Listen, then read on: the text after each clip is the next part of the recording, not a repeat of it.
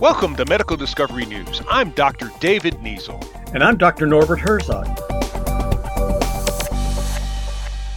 Imagine a skin condition that leaves blisters when a new mom holds her baby. And even a walk to the mailbox is excruciating from the friction to her feet. That's Grace, a New Zealand woman with epidermolytic hyperkeratosis, or EH. It's the abnormal growth of a protein in the skin that makes its cells fragile.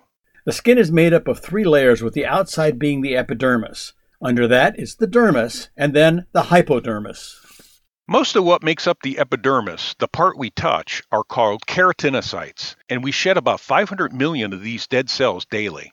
Most of the proteins in these cells are keratins, which form filaments that make the epidermis durable. They protect us against microbes, UV rays, and water loss. EH results from mutations in either 1 or 2 genes that encode the keratin proteins. The mutation changed linkages between the proteins, creating abnormal structures. This leads to a thickening of the epidermis, making it fragile and prone to infection. For Grace, her skin produces too much keratin, and any friction causes her skin to blister and peel. She has to trim extra skin, take exfoliating baths with bleach, and uses an electric scooter to get around.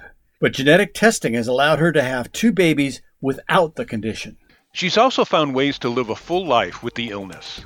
Part of that is thanks to her husband, and much of it is to her own resilience because there is no cure for her disease.